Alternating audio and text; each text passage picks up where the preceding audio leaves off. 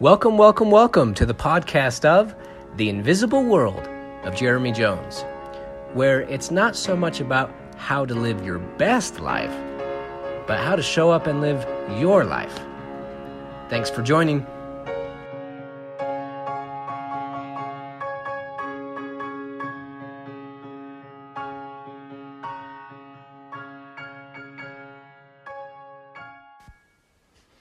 All right, episode 14. Well, welcome everybody. Jeremy Jones here. Hanging on my pantry door is a painting that my 7-year-old son did in his school art class. It's a rendition of Starry Night by Vincent van Gogh. You know the one. I'm a sucker for Impressionism art, but I found my curiosity swirling in the colors of the print, even though I've seen this numerous times before. It was something that was like a vortex, just sucking me in. So I thought I'd jump in deeper. Will you join me? In my very first episode, I talked about the importance of being true to yourself, of boldly believing in who you are and letting your colors shine, about radiating your energy like a star and not being the moon that orbits codependently around shiny people or shiny objects. Well, what if? What if you are going around being a star and it's not working?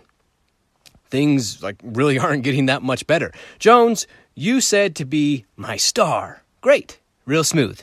Now I'm all alone. Or now it just feels like things are worse. What if I'm being me and I'm letting it all hang out and I don't get invites from family or friends and I don't have a big following or people don't care for my type of starlight, or people aren't buying what I'm selling? What if on one hand I like how my star is shining? Like me, I love my podcast. So what if there's not thousands of downloads? What if you're making music and you've plastered it all over YouTube and blogs and you're doing gigs and Spotify and people aren't clicking and sharing your tracks? What if your resume looks shiny, but you didn't get the job? Vincent van Gogh, that's kind of the Dutch pronunciation. I'm going to stick with Van Gogh, so sorry to all the purists out there. This dude, he fascinates me. He inspires me. All right, quick summary on Vincent. Did you know he didn't even start painting until he was 27, and he died at 37 by suicide? He painted over 900 works. And starting at age 27, you run the math on that, it works out to be about one every 36 hours. Could you imagine? What if I put a podcast out every 36 hours? This guy is buried in his passion. And it's generally agreed that during his lifetime, he only sold how many paintings, right? One painting out of 900. And for those of you keeping score at home, that's 0.1%. Wow, 0.1%. You're really crushing it there, Vincent. Hello? Maybe it's time to go do something else. You're too small to be a successful artist. Leave that to Claude Monet.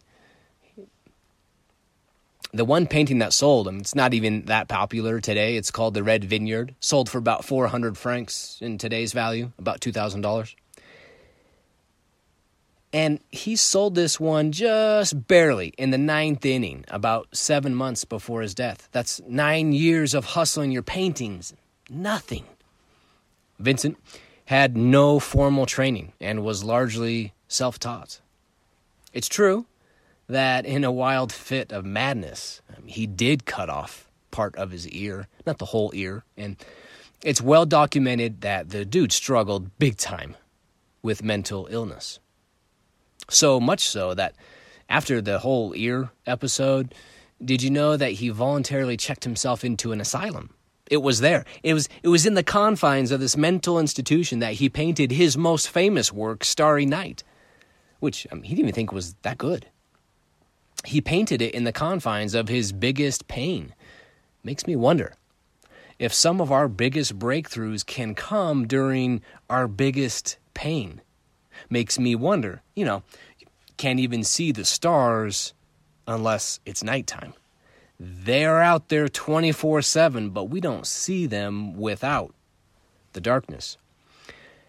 Awesome. As Rumi said, the cure for the pain is in the pain.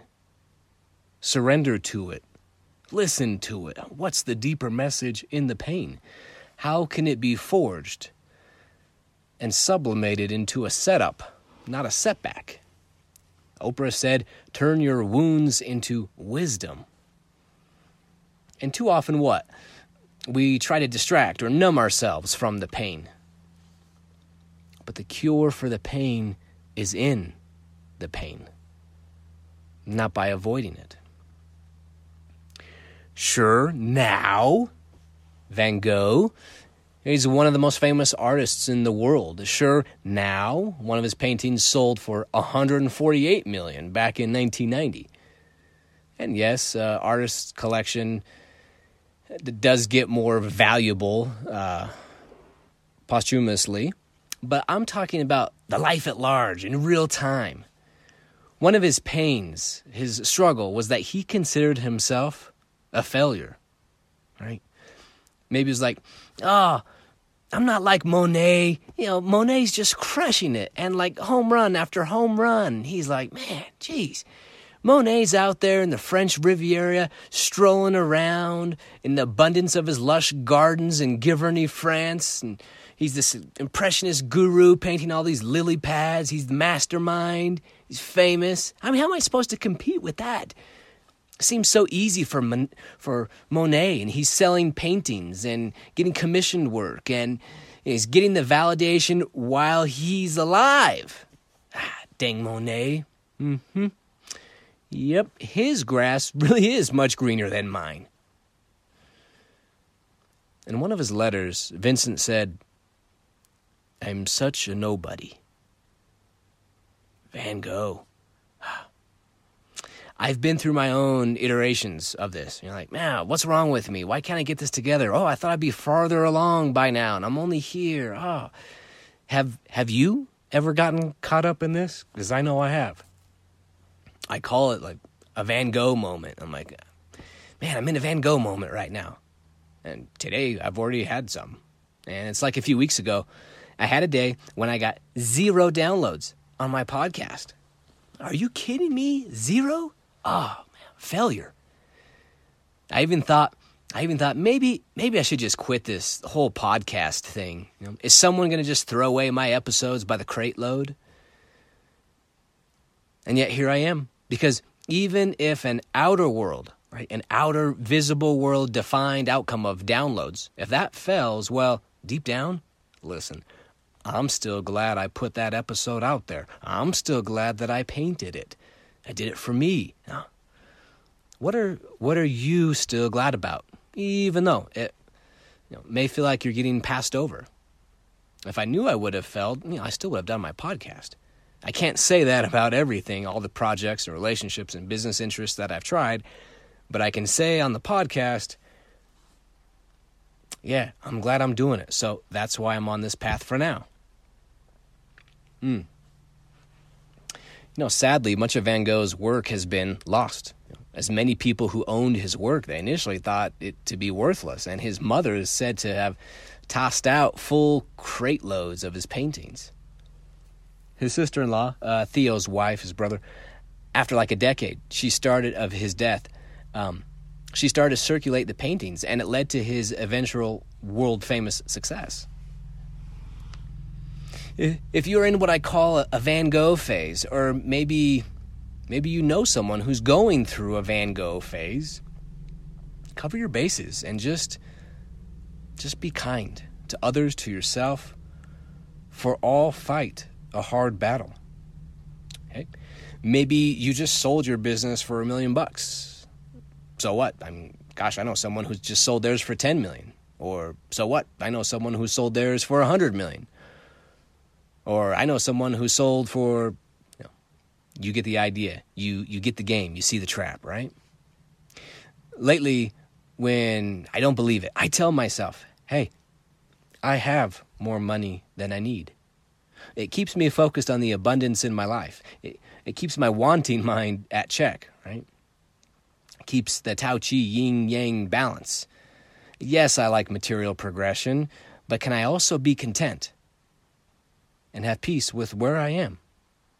Can I see the acres of diamonds that are right now in my backyard? Or do I pass them by time and time again looking for some great thing somewhere else?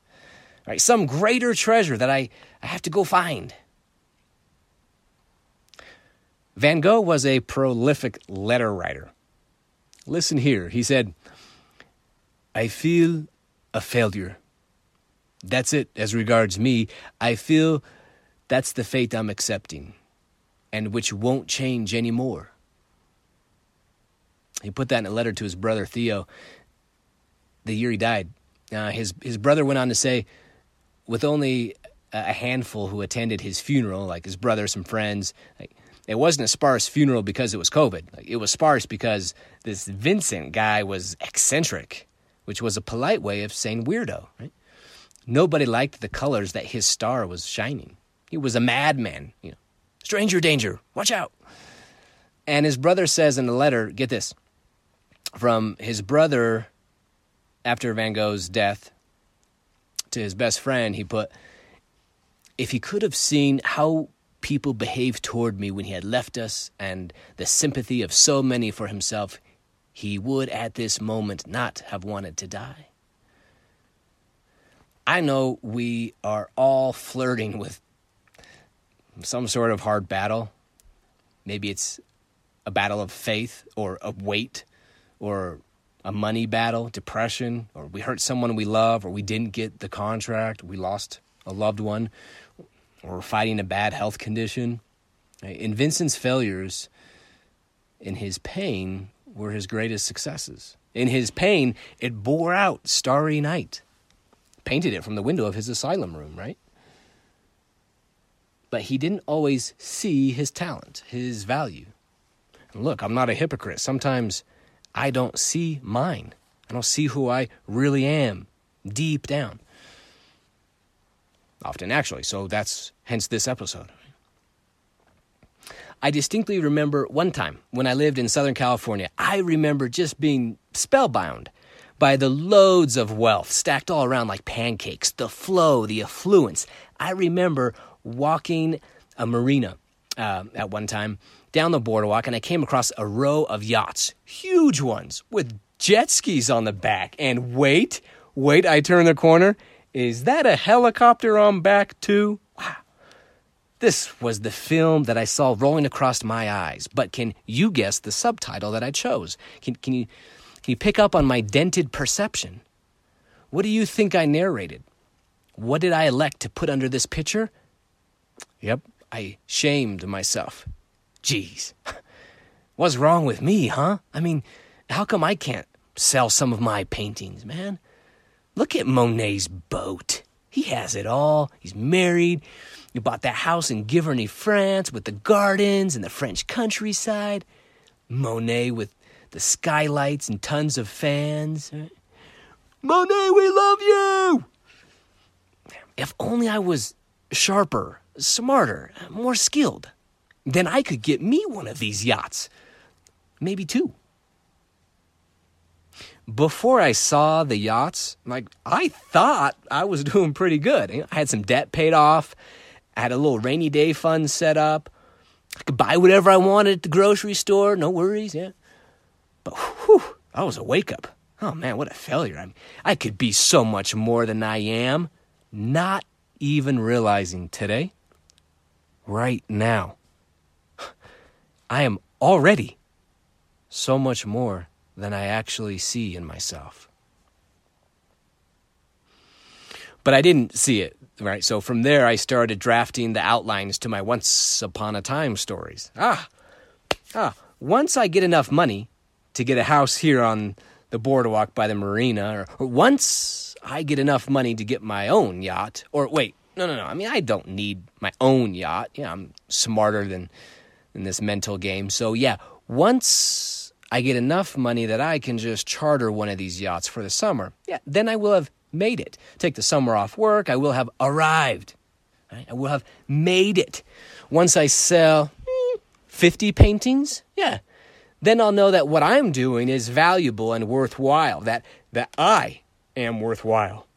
You know who Bernie Madoff is, right? He's one of the biggest con men in history, led the biggest Ponzi scheme in the world. Before his lies were discovered, how he lied and tricked everyone out of millions of dollars, I've wondered how many people looked at his fame, his obscene wealth, his yacht with the helicopter on back. Man, how does Bernie do it? The guy's a genius. You finally get the Tesla of your dreams. No, you finally get the Bugatti of your dreams. And there's Bernie waving from his helicopter as it lands on the yacht headed to a private island that he owns. Oh, hey there, down there, peon. Cool car, good for you. But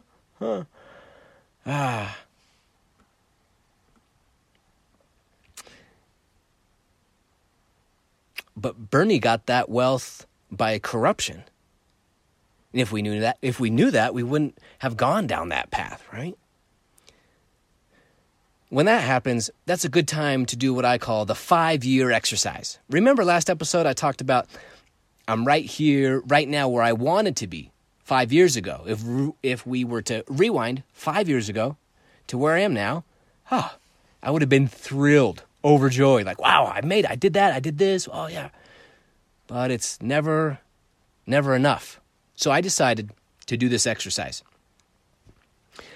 I have a file that I keep all my goals and journals over the years, and I flip back to what I had wrote down, what I had envisioned. And then I took out a fresh journal page, and I wrote down all the things that I had accomplished in the last 5 years.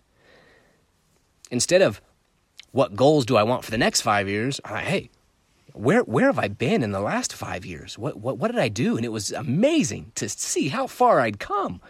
In so many ways, right? Spiritually, financially, physically, and so forth. Amazing to see how quick I was to forget about all I've become. And I realized, gosh, you know what? I'm going to celebrate more of where and who I am right now. Because I worked hard to get here. And yes, I'll have more beautiful experiences and future growth, but I'll never be here, right here, again. Back to the yacht. You don't know if someone up there in the helicopter is corrupt. Or, okay, let's say maybe they are perfectly legit geniuses, but maybe they're unhappy. Right? We don't know if they are prom royalty who actually feel utterly alone and unpopular. Let's rope in some galactic science perspectives to kind of fill out the sky on this episode. Right? So yes, our sun has many orbiters, planets, dwarf planets, asteroid belts, hundreds of moons. It's a whole solar system going on here. But did you know there are many stars in the Milky Way galaxy that have no orbiters, no planets or moons? Do you remember when I compared our star, the sun? I compared it to the brightest star and separately to the biggest star in the universe. I mean, listen, our sun is like a little black marble compared to these giant stars. This time I got to thinking, hey, what star is the nearest to ours? Who's our closest neighbor? And how are they feeling about our sun? Well, the nearest star to the sun is called Proxima Centauri. It only has 2 small planets following it. It's not very popular.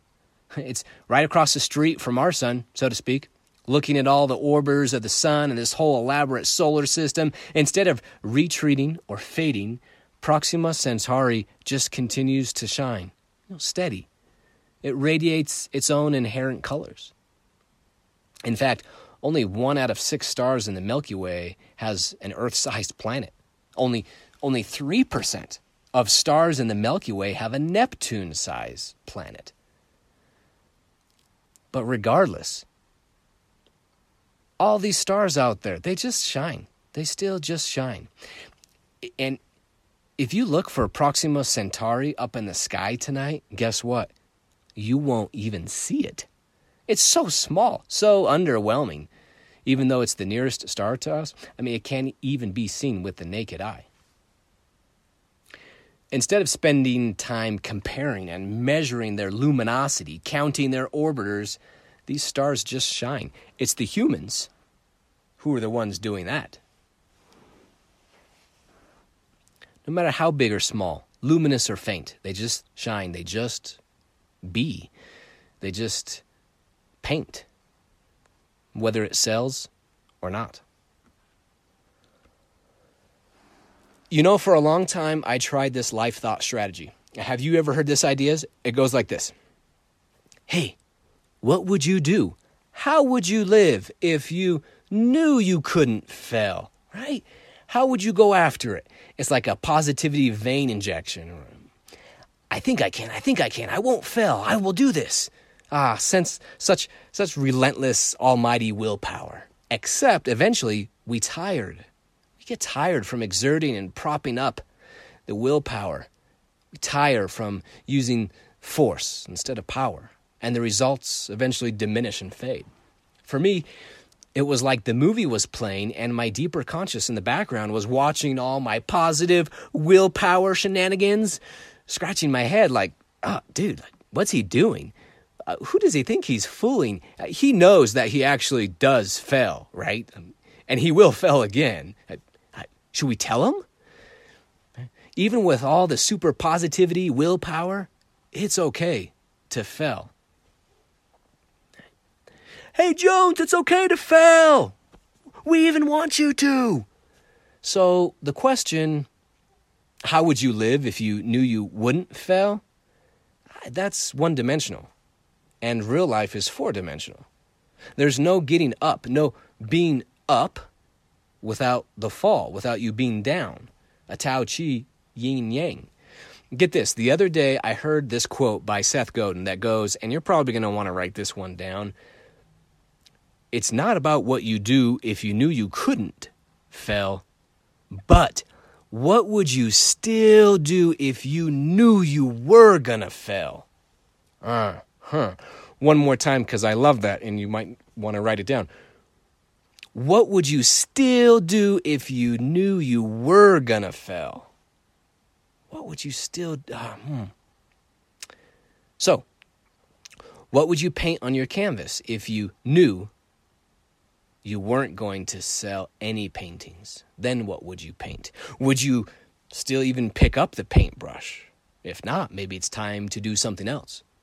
I think after 200, after 400, after 800 commercially rejected paintings, I think Van Gogh, understandably, was thinking, I'm failing. I'm confused because I love painting. I must paint. I paint to breathe. And these look incredible to me. I'll keep painting. He said in one letter,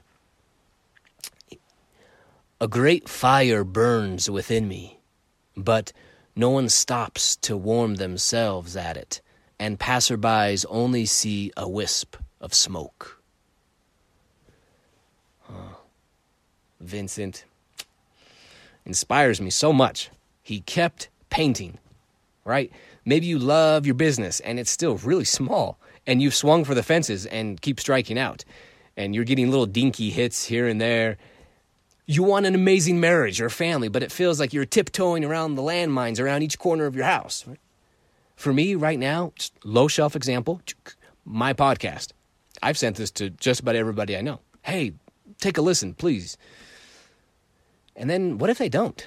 Sometimes I get so outcome focused. Does that ever happen to you? Like such a performance-based mindset. How many downloads am I getting? How many listeners? Will it ever go viral or just stay this little cottage podcast community? But I'm loosening my grip on it. I'm giving it freedom to fly and be whatever it is. It's okay because even if it fails, that was in air quotes, man, I'd still paint it again. I'll still do another episode. Spoiler alert, there's going to be another episode after this. What can you fail at and still be glad you did it?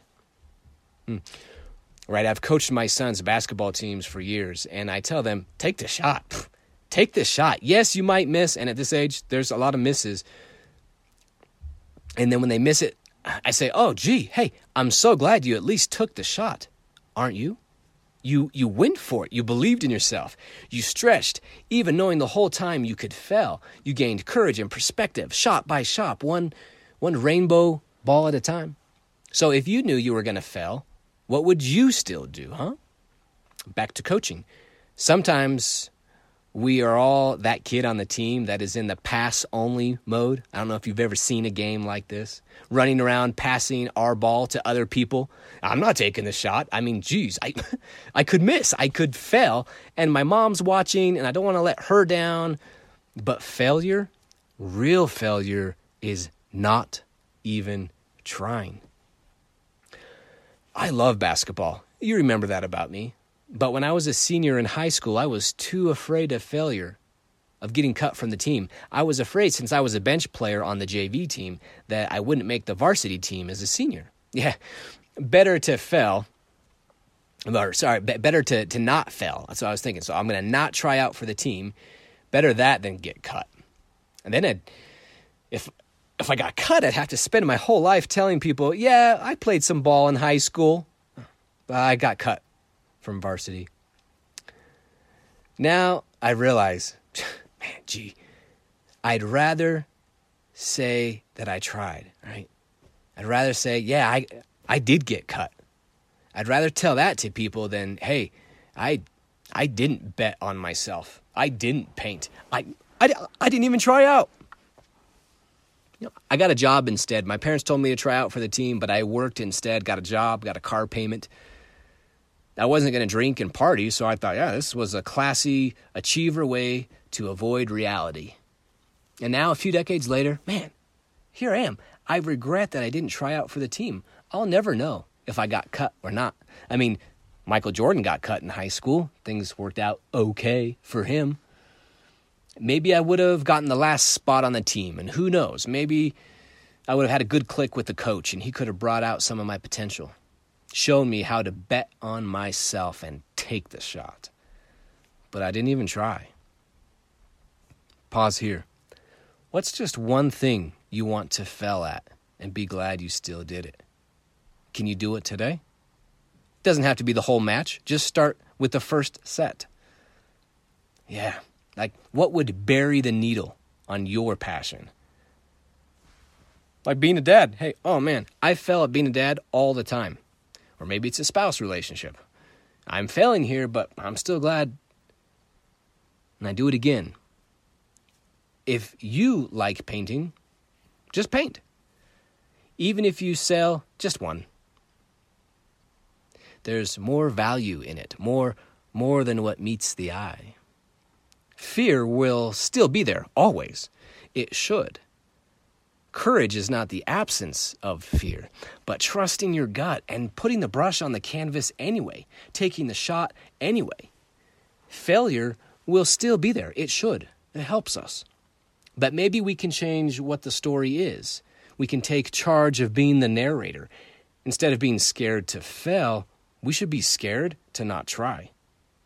Instead of being scared that no one will bet on us, buy our skills, buy our paintings, hey, we shine our star. And we should be scared if we don't bet on ourselves first. That's what we should be scared of. Back to Van Gogh. What I am in the eyes of most people, a non-entity, an eccentric or an unpleasant person, somebody who has no position in society or will never have, in short, the lowest of the low. All right then. Even if that were absolutely true, then I should one day like to show by my work what such an eccentric, such a nobody has in his heart. That is my ambition. Based less on resentment than on love in spite of everything. Based more on a feeling of serenity than on passion. Though I am often in the depths of misery, there is still calmness, pure harmony, and music inside me. I see paintings or drawings in the poorest cottages, in the dirtiest corners, and my mind is driven towards these things with an irresistible momentum. Love it. See, I was scared to do this episode. Gosh, what if no one likes it? What if tomorrow I check my download page and there's no downloads? I can deal with that now. Thanks for the inspiration, Vincent. What if passerbys only see a wisp of smoke? Well, that's okay, because inside, in my invisible world, a great fire burns within me. Now, what if I try for that new relationship, that new job, that new business, that new investment plan, the new weight plan, health plan, and what if it fails? That's an okay question. But there's a higher question. What if you don't even try? Just paint it. Paint what you want in this life. And always, even if it's after 800 paintings, 9 years of 0 sold paintings, keep searching. Keep searching for the acres of diamonds in your backyard and relentlessly bet on yourself, because the world needs who we were all meant to be. So be it. We'll see you next time.